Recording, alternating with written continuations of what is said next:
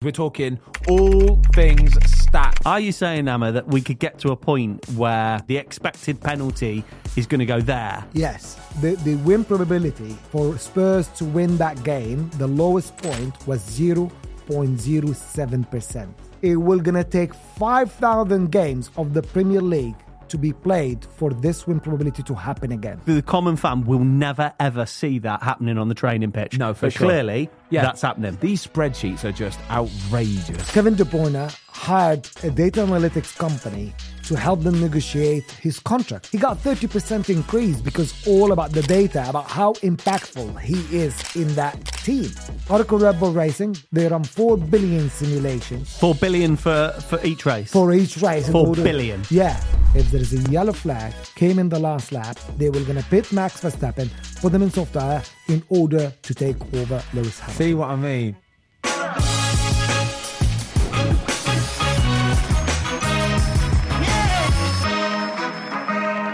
It's the There's no better feeling than a personal win. And the State Farm Personal Price Plan can help you do just that. Talk to a State Farm agent today to learn how you can bundle and save with the Personal Price Plan. Like a good neighbor, State Farm is there. Prices are based on rating plans that vary by state. Coverage options are selected by the customer. Availability, amount of discounts and savings, and eligibility vary by state. podcast, everybody, and we have got a belting episode for you today because we're talking all things stats. It's going to be a proper geeky episode, but we have got Amma from Oracle Cloud, and he is going to explain to us exactly what it is that Oracle do. So instead of me trying to beat around the bush and like hash the life out of it, go for it. Exactly what is it that Oracle do, Amma? Fantastic. Oracle is a technology company. It's been here for a number of decades, helping the Premier League, helping in a number of sports to bring data and technology to help improve the way sports are being played and consumed. Massive in F1 at the minute, right? Yes.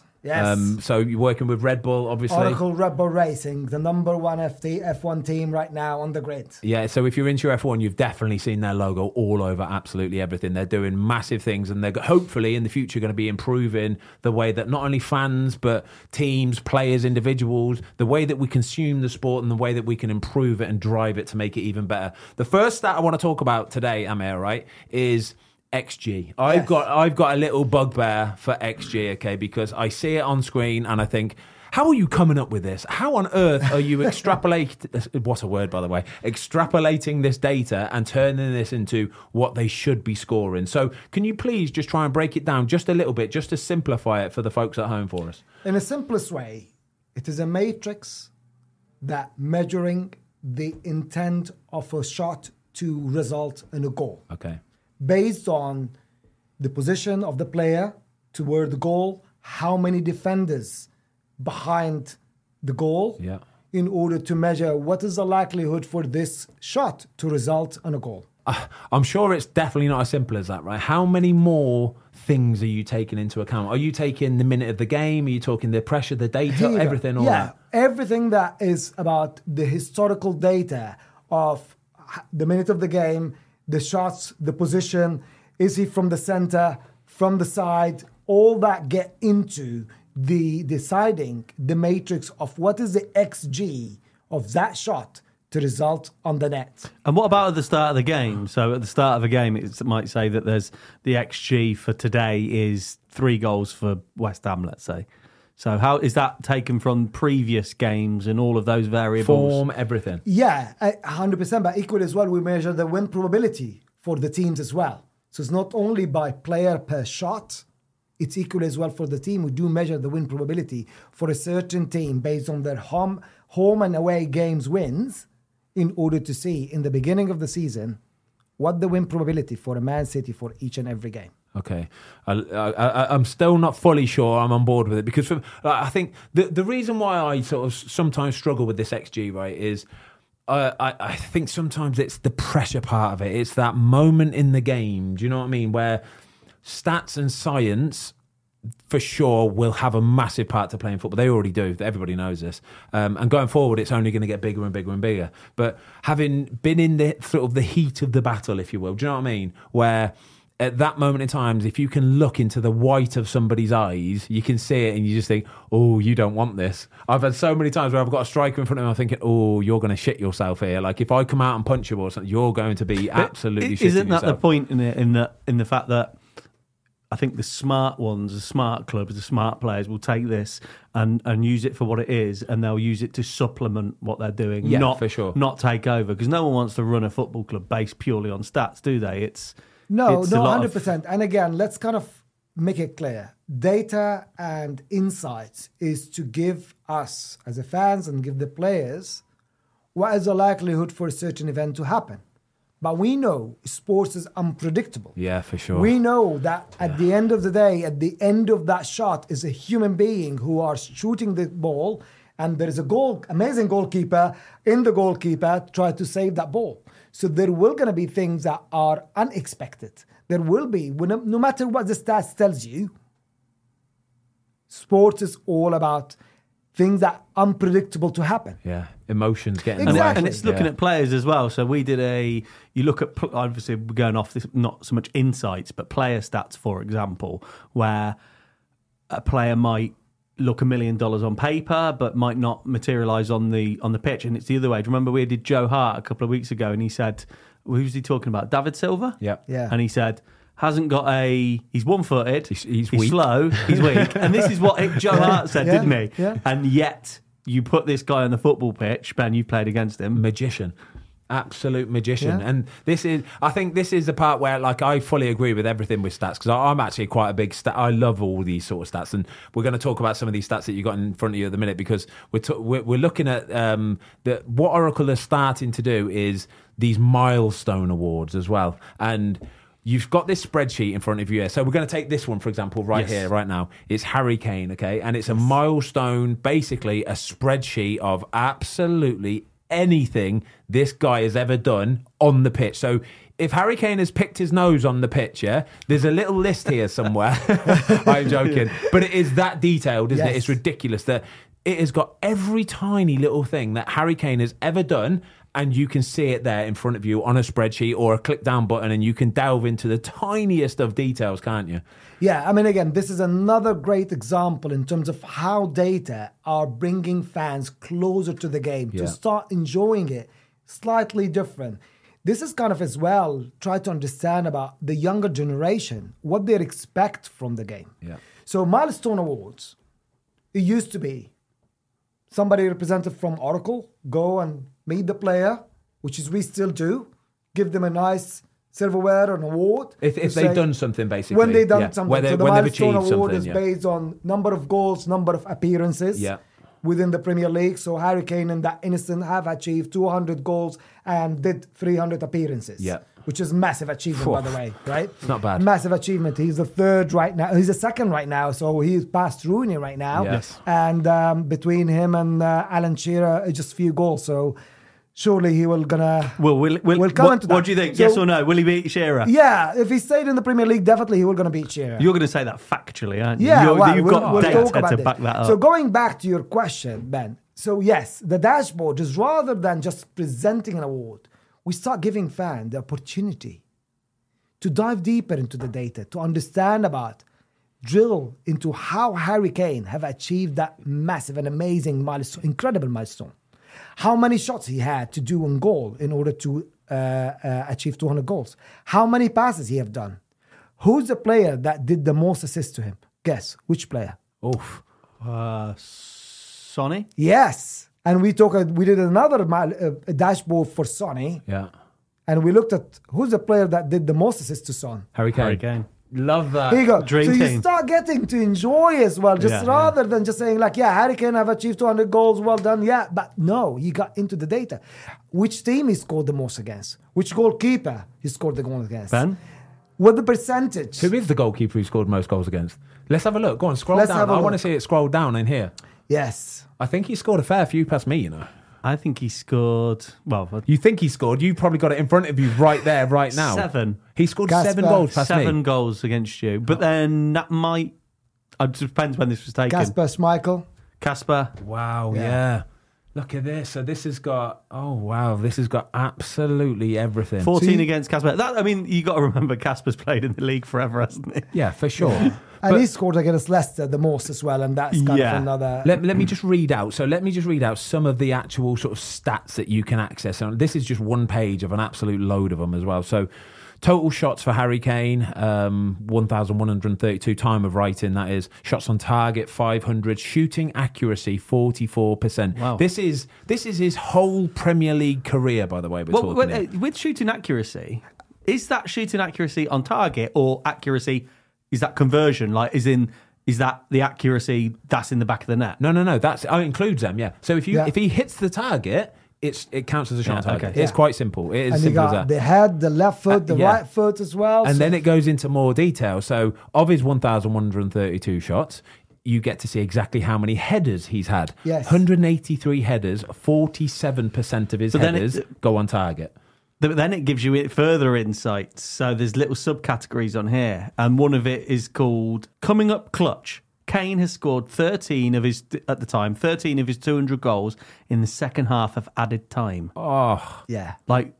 That's coming a up big clutch. game player. That is a big game player. Left-footed shots, 231. 44% of them are on target with his left foot, by the way. Yes. And then right foot, 734 shots, 44% again on target. So I'm building a picture up here straight away that if Harry Kane is getting a shot off, pretty much 50-50 whether he hits the target or not. That is just ridiculous. This is what we're talking about, isn't it? Where you can really drill down and finite the details, so much so. And this is just a portion of it, by the way. We're going to keep going with more stats and details and all that kind of stuff. But these spreadsheets are just outrageous.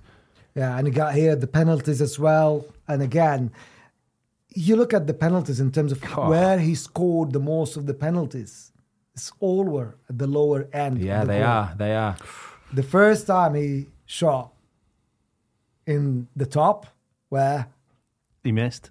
he missed. World but Cup. he scored after that, and he scored. He shot again in the middle and top, and he scored in So the... what he needed, Emma, was you on the bench saying, Exactly. Harry, I know. go right? low. Would have been fun.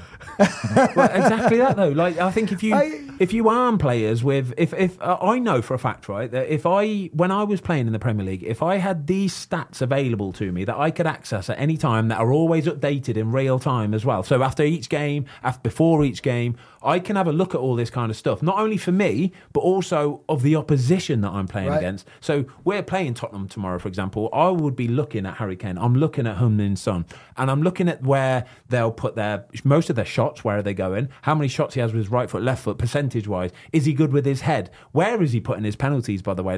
Look at this here. Penalties scored by opponents, Harry Kane. He scored 7 penalties against Arsenal, 3 against Norwich, 2 against Brighton, 2 against Burnley, 2 against Man United. He's had 34 in total and scored 30 of them. So, as sad as it sounds, if you're a goalie and you're facing Harry Kane, 88.2% of the time, he's putting that penalty past you. Yeah, absolutely. And, well, I think you were...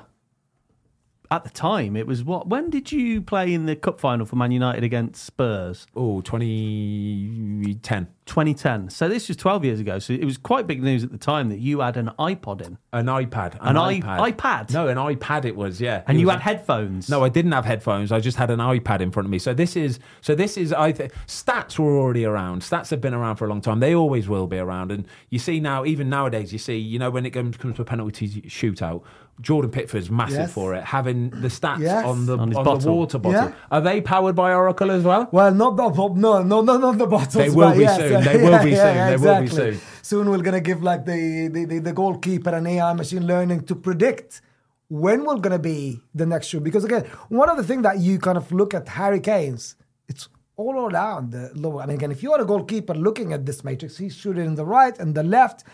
Yes, it's all on the lower end, but it's in everywhere. So it's very hard to predict when we're going to be the next one. So hopefully technology can enable to predict. That's interesting because up to now, Ben, it's fair to say that when you face penalties, you'll look at the last 10 penalties and you'll say, right, 4 have gone left and low, 3 have gone down the middle, etc., etc.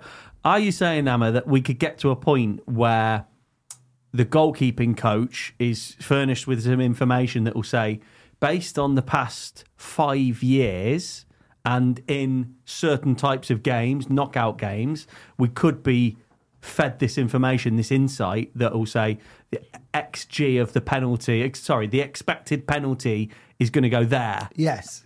I think that there is a prediction of where this player will going to shoot, but I'm going to go back again. At the end of that game or the end of the ball, there is a human who may make a decision slightly differently. Yeah. So most of the goalkeeper will going to have the bottles seeing where the percentage of the player scored most of the goals, but they haven't done yet where to predict where the next shot will going to be. Just like an AI predictor It's an almost. yeah. It's incredible, yeah. Yeah. This is, so the Jordan Pickford, going back to the water bottle that Jordan Pickford had, it was when he saved James Maddison's penalties a few weeks ago, and he had attached to the bottle, he had it sort of sellotaped over so we could still see through it, but he had a few different penalty takers, and then he had percentage-wise where they're likely to go. Okay. And James Maddison's one was something like 47% or something in the centre of the goal. That's why he stood up. Like, that's not the done thing, by the way. Goalies don't stand up for penalties. You prefer to just go one way and just hope that you go the right way. Yeah. If you stand up and he puts it in a corner, it's almost like people go, well, you've got to dive for it. Do you know what I mean? It's like... Yeah, but it's like Amma said, you've got a person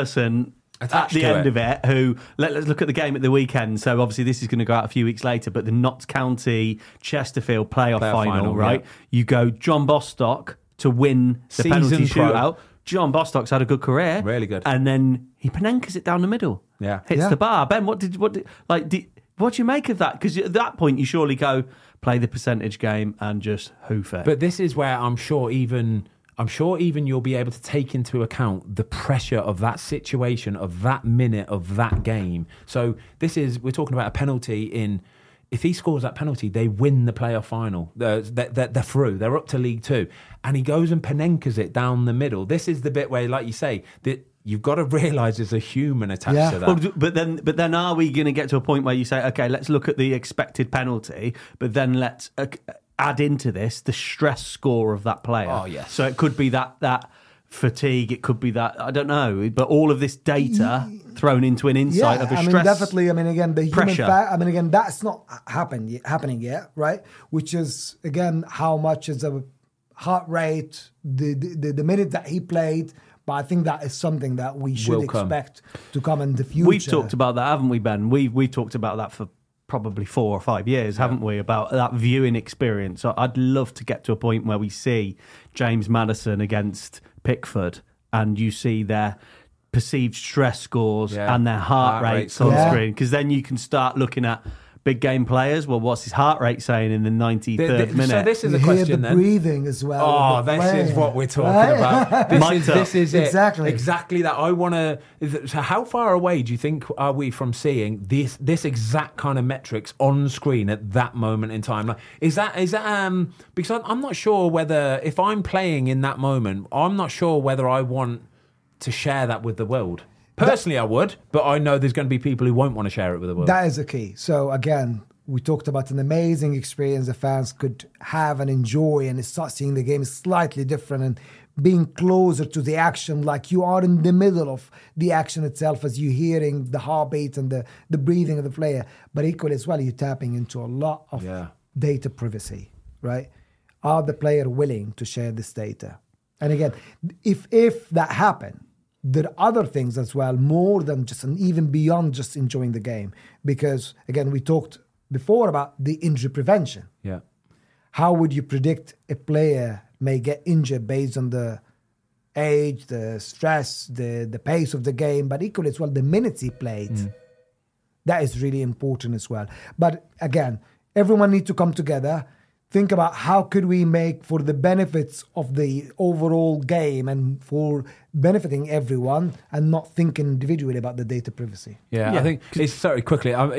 Sports. It's always evolving anyway.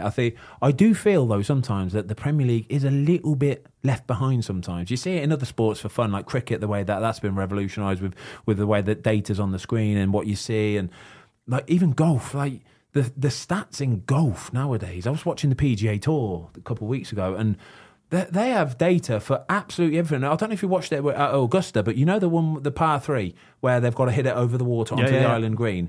They've got a metric on screen telling you exactly what the wind is doing So at one place, the wind is kind of heading due north.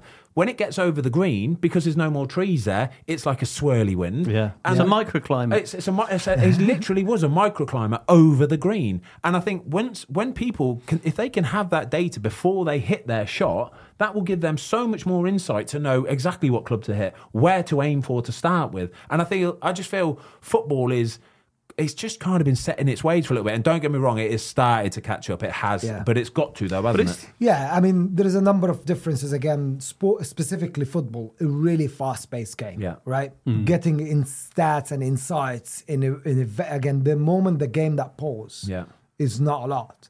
Well, there wasn't kind of analysis lately about which team that kind of wastes more time, which keeper takes more time. You've seen that. It's really interesting as well. Yeah, really interesting. But going back to that point, so there is a debate that we talk as well a lot with the Premier League and FDC and as well. And what are the stats that enhance a viewing experience that you play in the broadcast feed versus a stat that you show at halftime versus stat that you give to the punditry after to analyze the game? Do you know what? That's really interesting. When we're talking about golf and football, right? So we shot a golf video not so long ago with Andy Sullivan. Yeah. Okay.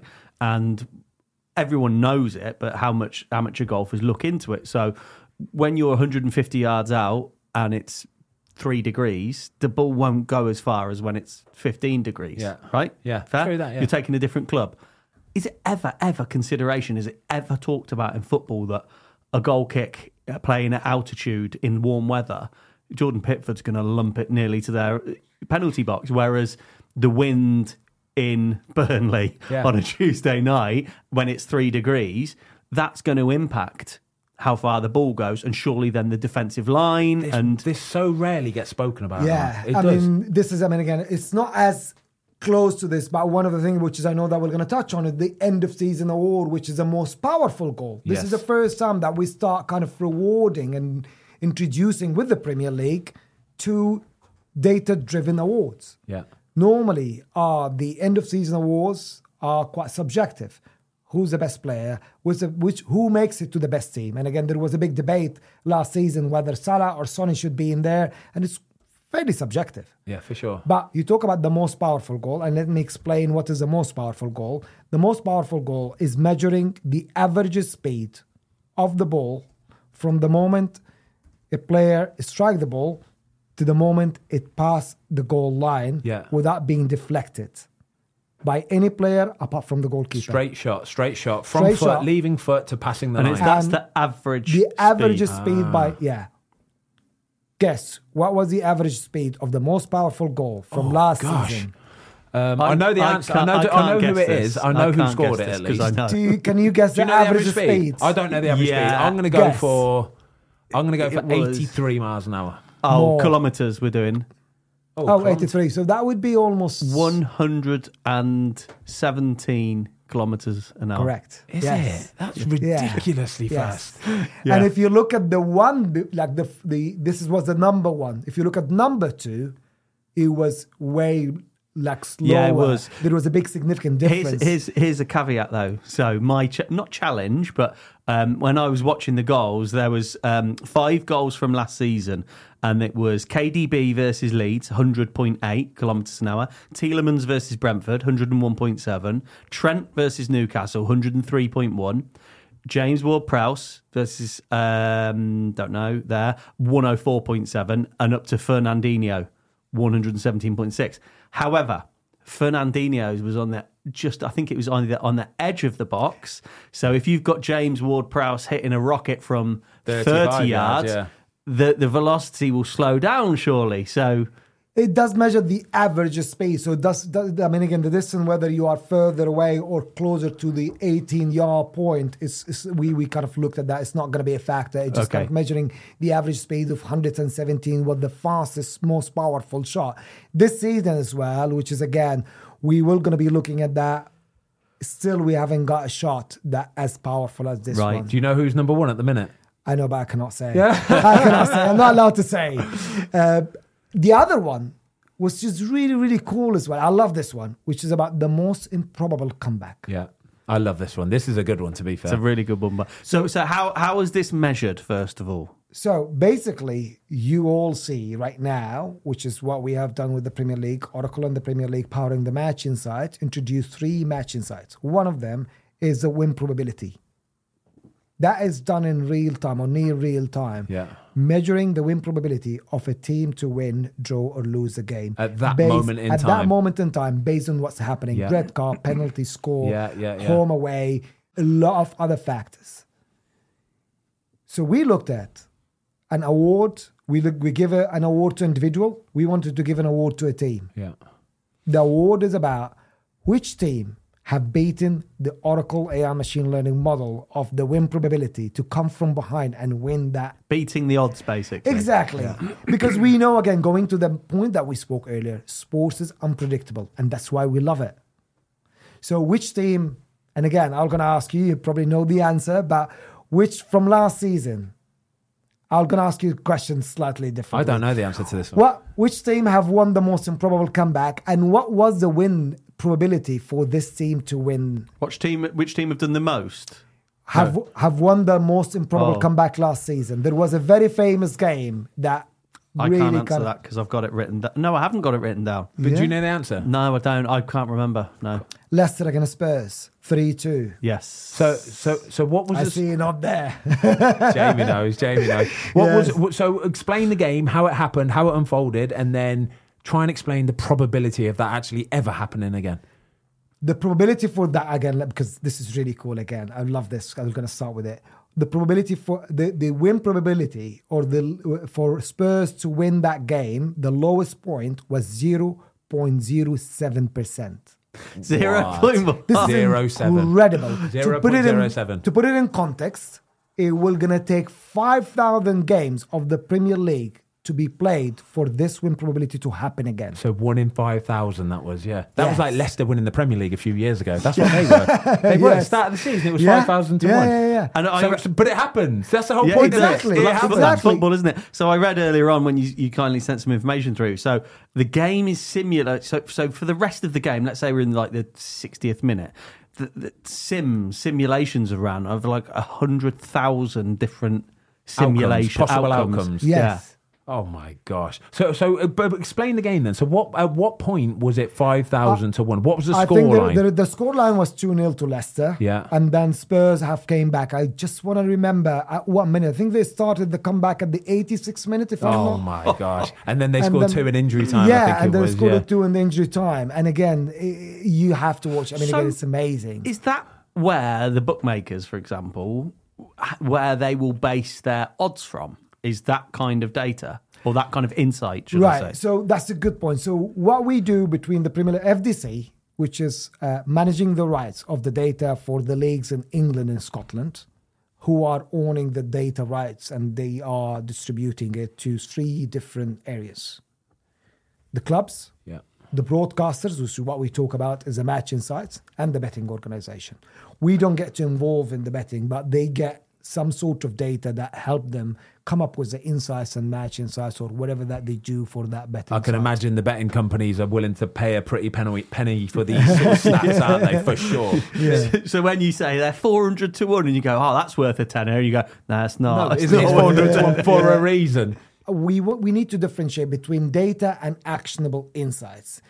All what we're focusing here is insights to help the fan enjoy the game the most. Yeah. And this is, again, going back to the point that you made about the golf, is the challenge that we have is not the lack of data. It's what you make out of that data to deliver an actionable insight to a coach, to a player, or to the fan who are enjoying the game as well to enhance their experience. Yeah. And we talked about, again, there is a discussion about what we were going to be introducing as well with the Premier League next season about what would going to be the insight that help the team the fans to enjoy the game. We talked about the Man City versus which team that opened the pitch much wider in the attacking versus the defense. Oh, can you bring this up? Right. So you showed me this stat this morning, and it's like it's basically a bit of a spreadsheet, and it will tell you. So this is for last season's Premier League, by the way, 21-22. 21-22, and it's basically an average team width. Yeah, this So is how wide they they attack are. and defend. So they've got in possession and an out of possession as well. So in possession, Oh, this is so good. This is the sort of insight that clubs will just pay so much money for all of this kind of insights, because if you know, so let's take it, for example, Watford FC last season. Watford FC are about 12th or 13th in this list here. So with the ball in possession, Watford's average width was 28.6 metres across the pitch, yeah? Which tells me that they're kind of middle of the road, you know, they're not too far out wide, they're not too tucked in. That's where the players are. But if you take, for example, a Brentford then, okay? Brentford are bottom of the list in this. So they basically have the skinniest team width. Like a narrow... As narrow as it could be in the Premier League, really. 21.3 metres in possession, which tells you straight away, that they go straight through the middle of the pitch. And that's their playing style. So if you were their coach, Ben, and you played with wide players, you might say, get the ball wide, you'll have an opportunity to cross the ball. Exactly that. You're playing against Brentford and I'm a manager of Arsenal, West Ham, doesn't matter who it is. You look at this and you go, oh, they're a really narrow team, lads. Yes. Lads, have a look at this. Brentford, they're bottom of the list, all right? Really narrow team. Wingers stay out wide, yeah? You'll have plenty of space, plenty of time, get balls into the right. That's how we're going to play today, okay? Yeah. Conversely, on the other side of it, top of the list, the widest team, and you might probably expect this, but it's Man City. Man City have the widest width of all the Premier League teams for last season. And then, again, you start switching it and looking at out of possession. So this is, again, how you know sort of... So that's in possession. Out of possession, completely different. Out of possession, average team width, Leicester are the skinniest out of possession. So where are Man City though? So sorry, Ben. So you say Man City play the widest, so they use the kind of touch lines. Yeah. In possession, where are they out of possession? Out of possession, they are second in the list. So this is really fascinating because people always say, so this is clearly a coaching philosophy from Pep, right? And people always say when a player comes in, it takes them time to adjust, to give him a season of how Pep wants them to play. Yeah. So he's almost retraining a Jack Grealish to go, right, when you're in possession, get wide, get out. Yeah. And when you're basically defending, when you're outside of, we come in tight. To coach Jack Grealish, that is something that the common fan will never ever see that happening on the training pitch. No, for sure. Clearly, that's happening. Stats speak for themselves. That's incredible so with the ball, they are the widest team, but then without the ball, as soon as they lose it, they tuck back. Exactly. And again, one of the stats as well that we introduced as well is the average possession of the team formation, basically, when they are in possession and when they are not in possession. Yeah. Was very interesting as well last season before getting Haaland as a clear number 9. How would they formate? How would they position when they have the ball and when they don't have the ball? And again, you look at how those teams are set up, it gives you a really big understanding about what the coach wants them to do as well. So this is kind of the type of, again, going into, again, to the point is that actionable insight to help the people enjoy and the fan enjoy the game more. Rather than, which is, again, this is the changing in behavior we start seeing in the football. And a lot of the football clubs, I used to work for Spurs before joining Oracle. Yeah. And one of the things that, again, all the clubs, all the leagues are looking at is the aging fan base. Football need to evolve, need to develop in order to be able to communicate with the new generation. Data is one of those elements to help communicate and engage those a younger audience. Do you know what? Let's look at a case study, Amo, that's quite close to home. So Ben signs for Wrexham. Football decision, decision first and foremost. But the ownership model is really progressive. And then they look at Ben and say, first and foremost, he's a footballer.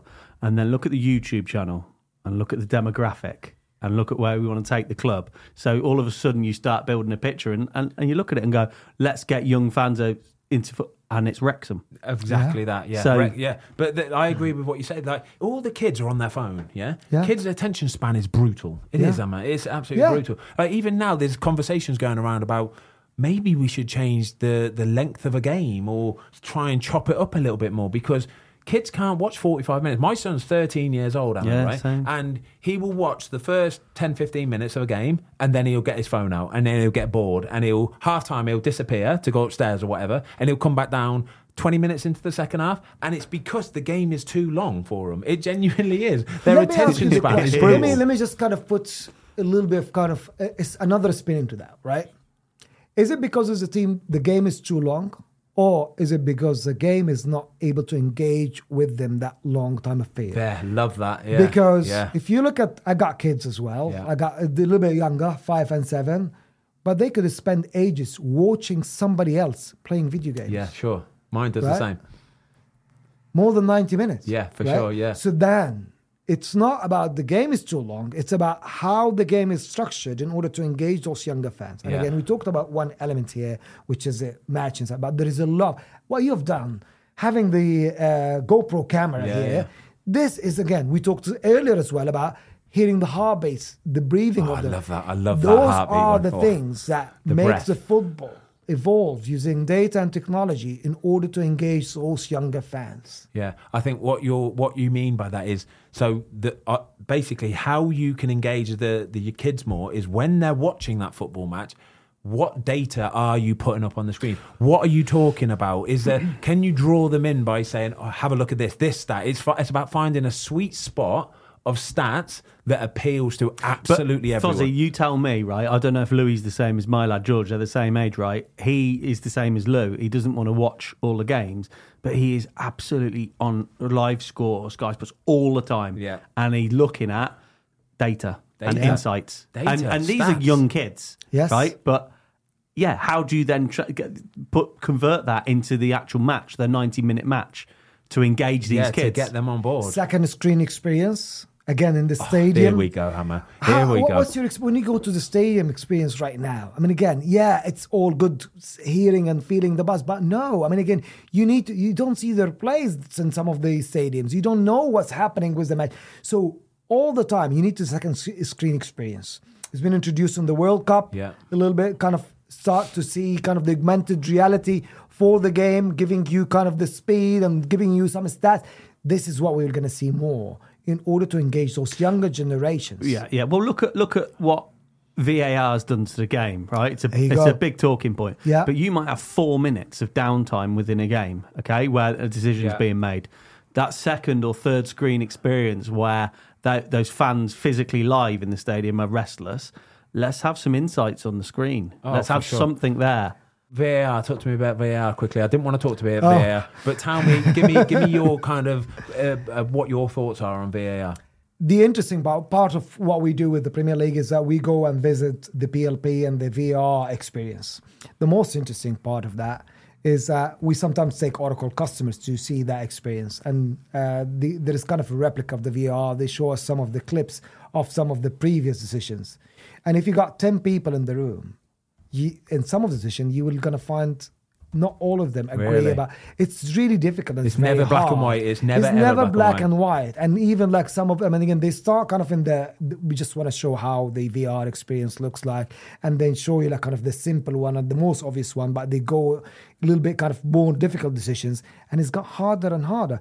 But equally, again, we start seeing some use of the VR technology with the offside line, again, introducing the semi-automated goal line technology in the World Cup. So we start seeing as well, how could we enhance the way that refereeing using data and technology? Yeah, I think that would be we need it to be served to us better. VAR for me personally, I want to see it. I want to see the conversations that are going on behind the screen. Yes, Do you know what I mean? yes. Them in Stockley Park or wherever they are. I want to see that and hear that conversation as to why they came to that decision. Even referees coming out after game. There was a guy in France last week. There's a referee came out in France last week where he came and I think he was the linesman maybe, but he explained his decision as to why they came to an actual verdict of, well, I thought it hit his arm and this is why we did this.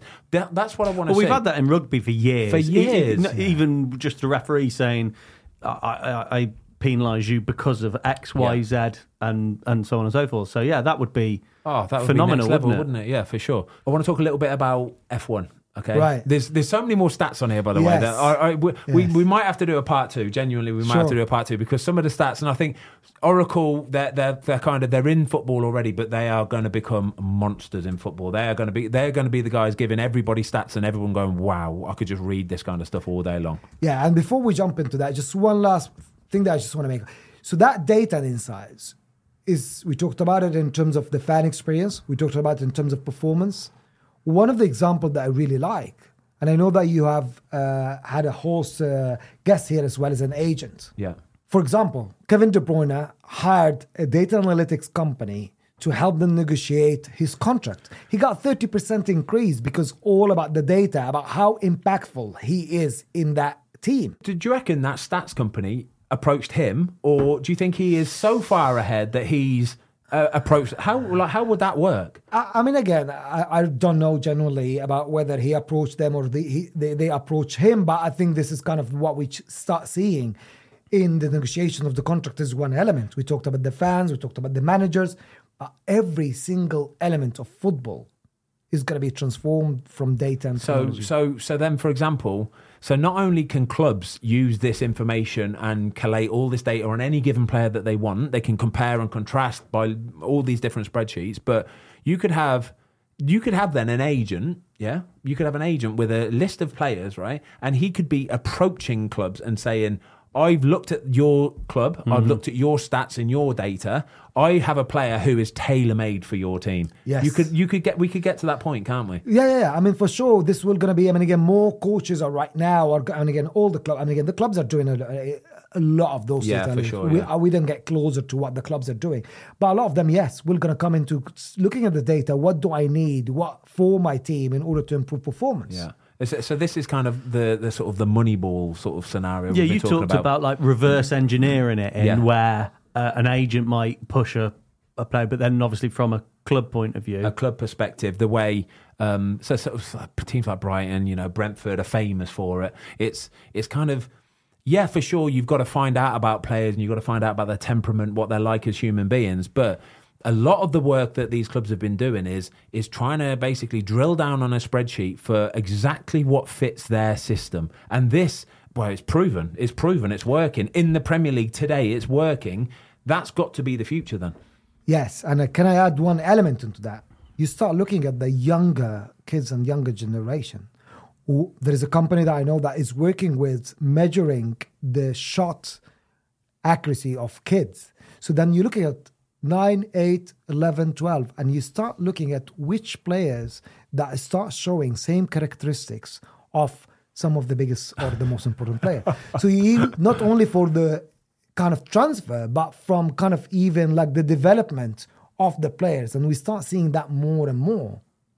Because again, we know, like, and again, I'm sure you know this, is kind of player mature at certain ages. Yeah, sure. All of them are different. Sure, some of them are going to mature at age of 7, some of them at 9, and some even like kind of will peak at kind of at an older age. How would you be able to identify that? You will only be able to identify that if you got a lot of the data. Yeah. Got a lot of data about all like the average age, like the lot of 7 years old, a lot of 8 years old, and you start seeing who are trending and who are even kind of their performance are outstanding and incredible. You're talking at a granular level near for academy recruitment almost. Exactly. And then promotion from the academy to the reserves or the first team. But also, Ben, to your point about recruitment.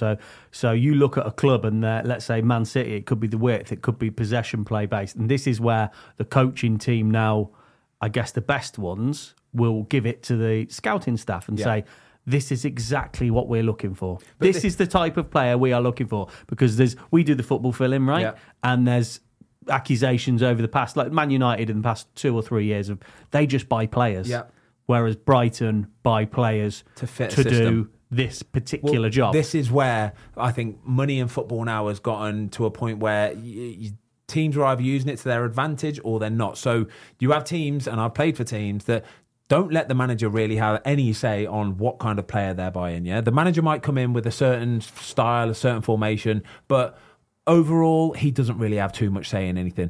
The clubs that are doing it properly, like your Brightons, for example, everybody all along whether you're talking chief exec, owner, manager, coaches, everybody, scouts, they're on the same page. Everybody knows exactly what they're looking for. So, like you say, for example, Brighton might need a winger. They might need a right winger, for example. And it's like, right, yeah, cool. Bring me a list of right wingers that can do this, because that's what I want for my team.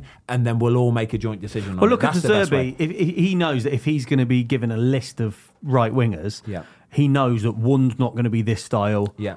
They're going to... So he'll almost get a short list and go, all of them will work, because They've been recruited they're for it narrowed to down. work. They're exactly that. It's like, I don't know if you've ever played Championship Manager before, Emma. It's basically, if you're doing like a player search, you'll go on the filter, won't you? Yes. You go on the filter and you'll go age, and and then you'll go wage, and then you'll go position, and then all Pace, and then you're left with 2 or 3 or 4 basically possible candidates. Yes. But then you've got all the stats of it, and then that's where somebody's going to have to pull the trigger and go, yeah, cool. But the way the Brighton have been doing it, it's normally a £2 million player for some Mexican league or something, and they'll unearth this gem, and he's good to go. Because the film Moneyball with Brad Pitt, Yeah. it was fascinating, and I think this is slowly coming into football. But I think that those that do it smart don't try and completely revolutionise the way it's done. Because we were saying about David Silva earlier on, you can't put a stat or an insight at all, in my opinion. Ame, you're going to have to correct me if I'm wrong here, on someone dummying,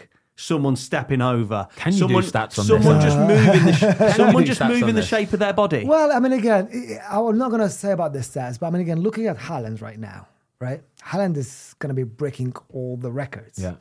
How would you compare him to Messi and Ronaldo? Yeah. Messi and Ronaldo were the natural talents. And again, this is moving from a talent-based performance to data-driven performance on sports as well. Haaland is breaking all the records. He's maybe not the most slick and kind of For sure, like Ronaldo with the step over and the stuff. But again, if you compare him with Ronaldo and Messi, he's probably gonna break a lot of records. Yeah, for sure. He just puts the ball in the back of the net. But somebody might just want somebody that puts the ball in the back of the net. Well, Imagine that. Well, remember when we did our top 10 strikers thing? Yeah. And we were like, Andy Cole didn't make it in, but Dennis Bergkamp did. And people are going, but Andy Cole scored 150 more goals. And we're going, but that's not what we're looking for. Or I just think, you know what? I love it. I love all these stats. I was listening to that episode, that when you guys was doing the Hall of Fame kind of, like, I want to be there. I want to give you some like insights and dashboards. Right, you should have been here. Come to our end of season. So when we do our team of the season for the fill-in, so you, Mark, and maybe Watto, right? If we could have some insight from Oracle, that we could kind of so actually then when Mark is saying to Ben or Ben saying to Watto, I think it's not just a feeling or a stat on a page. It's an insight. Yeah. You can just sit there and go, nope, you're wrong. Unlucky. Define your Nope, you're KPI. wrong. Again, all what you need, define the KPIs of what makes the best player or the player that makes a Hall of Fame. And then you just kind of seeing which one fits that criteria. Oh, I love it. Can we talk about this F1 then? F1, yes, for I sure. know you've got an incredible F1, story. F1 is the most data-driven and technologically advanced sports. Of anything, is it? Anything. I mean, again, it's arguably, again, I work with as well with F1 and SailGP. They both kind of really data-driven sports, F1 and sailing. But let's talk a little bit about F1 here. From the moment that they start thinking about designing those cars where they go to 23 races around the world, each track are different characteristics, and each one of them have different type of requirements in terms of the aerodynamics. So all this, in terms of designing the car, making the car go faster, is all data-driven and technologically based kind of approach in terms of how we work with Oracle Red Bull Racing. What we work with them on is a race strategy. And one of the elements of the race strategy, and the key element, again, races are won or lost based on race strategy. If you are an F1 fan, you would remember a number of those races where won or lost based on a good call of a race strategy or a bad call. So what we do with them, and again, this is all the F1 teams, what they do is that they try to identify when is the best moment to pit the car, to change the tire, and what type of tire, in order to gain competitive advantage to the other teams. So what we do and what the F1 teams do, they run simulation, similar to the simulation that we talked about in football, but they run the simulation of what potential incident that could happen in the race in order to come with the best race strategy. You got different data points that weather, where you are in the grid, what are the type of tire that you have. And each one of them will give you a certain performance. So Oracle Red Bull Racing, they run the race strategy on Oracle Cloud, OCI. They run 4 billion simulations for the race. 4 billion for each race? For each race. 4 billion? Yeah. Wow. And they had driven 25% improvement using Oracle Cloud in order to drive their race strategy. That's 25% improvement in results or 25% strategy, improvement on the race strategy simulation. Right. Yes. So that makes them being able to run even those simulations sometimes during the race. They run the race simulation before the race based on a lot of things that they know already about which strategy that they want to have for that specific race. But equally as well, we know that there is yellow flags, red flags, things that happen during the race. They would have known what to do when that things happen. But equally as well, sometimes they do run those race strategy simulation during the race in order to help them come with the most accurate decision in order to win races. That's it. That's incredible, because let's compare this to football again, because there's 4 billion different kind of scenarios there. So when something happens to Red Bull during a race, they know if something happens, we do this. Yeah. If that happens, we do that. Look at it on a football pitch. You even see this today in football, where the penalty takers off the pitch, they don't know who the next person is. They'll argue about Miles it. off it. And you think to yourself, like, you watch it, and like every fan at home, I guarantee every fan will watch this and go, why the fuck don't they know who the number 2 penalty taker is? It's true. What is that, lack of preparation? It's lack of preparation, yeah. Even you have sometimes where there's both players want to take the penalty and they're ripping it out of each other's hands. But then you could boil this down to substitutions. You could boil this down to absolutely anything. If you've got the raw data in front of you where you can say, right, that player's ran 13 kilometres already today. He is absolutely knackered. Yeah, his heart rate has been in the red for an hour of this an hour and a half game or whatever. But when you throw that data into an insight, Ben, though, and say, yeah, but James Milner, that's not unnormal for him. Oh, for sure. Well, yeah, you've got a stress score to mark it against. That's the whole point of it, is you know that player's average is normal, or what he's capable of. And like, has he done? Did he have a hard training session yesterday, the day before? Did he play the week before? Did he not come off in that game either? At this point, this is where you can start to go, right, he's in the red zone here. We need to bring him off, because that happens in training as well, Emma. Yeah. I see it already in training where everybody's got their vest on, and there'll be players getting pulled off the training pitch because the guy who's doing all the stats has gone, you've already ran your 4.5 kilometres that you were supposed to run today. That's you done for the day. If you do any more, you're at chance and risk of pulling a hamstring or whatever it could be. So yeah, for sure, football. That's where football will improve. I'm sure. But they also the smart clubs do also do something a little bit more basic. So there's the numbers, but I remember you telling me before, you'll go into a club in the morning and it's just something so simple as, how do you feel today? Today? Yeah, good. How did you sleep last night? Yeah, okay. Yeah. But that also is the basis for it as well. Yeah. Stop going off tangents, all right? Stop going tangents. Love tangents. Take it back to this F1 story, right? So this scenario that we're talking about in particular here is last year's F1. Was it the final race? I think it might have been the final race. Lewis Hamilton, Max Verstappen. Yes. This is just next level. So this is exactly how this played out, right? Yeah, I mean, again, exactly. So a lot of people talk about the controversy about the decision that is being made on that race. And again, I'm not going to go in there because it's not my area of expertise. But again, Oracle Red Bull Racing have run their simulation, and they knew if there is a yellow flag came in the last lap, what they were going to do. They were going to pit Max Verstappen, put them in software in order to take over Lewis Hamilton. See what I mean? And that is about the race simulation and about data, about everyone, again, for sure, about that race, talked about the controversy with that decision, whether they agree with it or not, don't disagree with it. But in the back of that decision as well, there was data-driven insights that helps Oracle Red Bull Racing to win the championship. In that pressurized moment. We're talking moment. About the culmination of that entire F1 season. Exactly. And right there and then, you've got Mercedes guys looking at each other going, what do we do? What do we do? Whereas Red Bull, at that moment in time, like I say, they know. They already know. But the simulation's been ran. Imagine though, Fozzie, if you're in that team there and like afterwards you go, at this point, how important's the driver? Oh, for sure. Because, they are important. But the backroom staff, you're probably going, these guys are probably afterwards having a little pat on the back going, we done good today. Yeah, we done good today. So, well, again, talking about the driver, so I do get to meet with Max Verstappen. One of the questions that I did ask him, and again, for those who doesn't know, Max Verstappen's father used to be a racer. Yeah. So I did ask him. Jos Verstappen, isn't it? Yeah. There you go. I think I'm old enough to remember him, you know. Yeah, well done. What was the difference between your father's day and today in the F1? And he said, in my father's day, it was only about the driver and the car. Today, it's about the driver, the car, the race strategy, and the data and the technology. So there is other elements getting into driving that performance that we see. And again, that's not only for F1. That's in all sports. I can say even it's not only in all sports, it's in every industry. Yeah. But I've got to say, though, I think the beauty of what stats and data has done for F1 is they've revitalised the sport. They genuinely have. Yeah. Because I'm probably like everybody here, when you used to have 4 or 5 channels back in the day, you would watch F1 and it was incredible on a Sunday morning.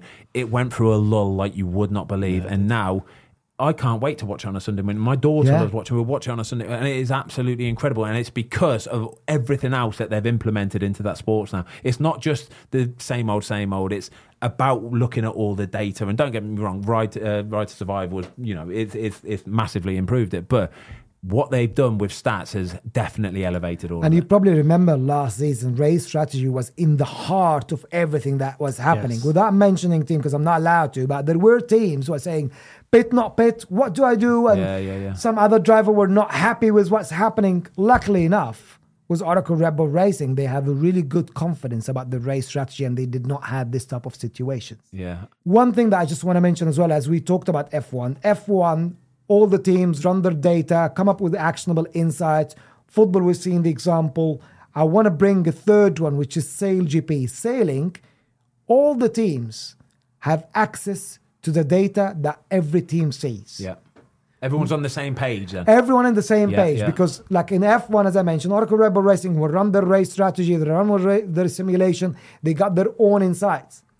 With SailGP, they got an open data model, where every team see the winning team, what data that they had access for, and how they made the decision in order to come up with the winning strategy. Oh, we need that in football, don't we? So this is what imagine you're that? saying. Everybody's on a level playing field. Everybody's got Exactly. access. It's whoever basically, I'm going to say it again, extrapolates the data better than the rest. That's what it comes down to. Yes, you're leveling up, exactly as you said, Ben. It's leveling up the field to keep it to the athletes, to keep it to the humans that make those decisions based on what they see. Oh, I love this. Phenomenal. Amma, you're the man. We're gonna have to get you back, seriously, because I think we need to do an episode and sort of really delve into more details, because I know come the end of the season you'll have so many more stats for me as well. I hope so. I hope that you don't get bored in terms of getting into some of those data and don't get too geeky. I'll tell you what we can do, Ben, is we'll turn up for team of the season. Yeah, you do it. Don't tell Mark. Don't tell Watto. And you just turn up and go,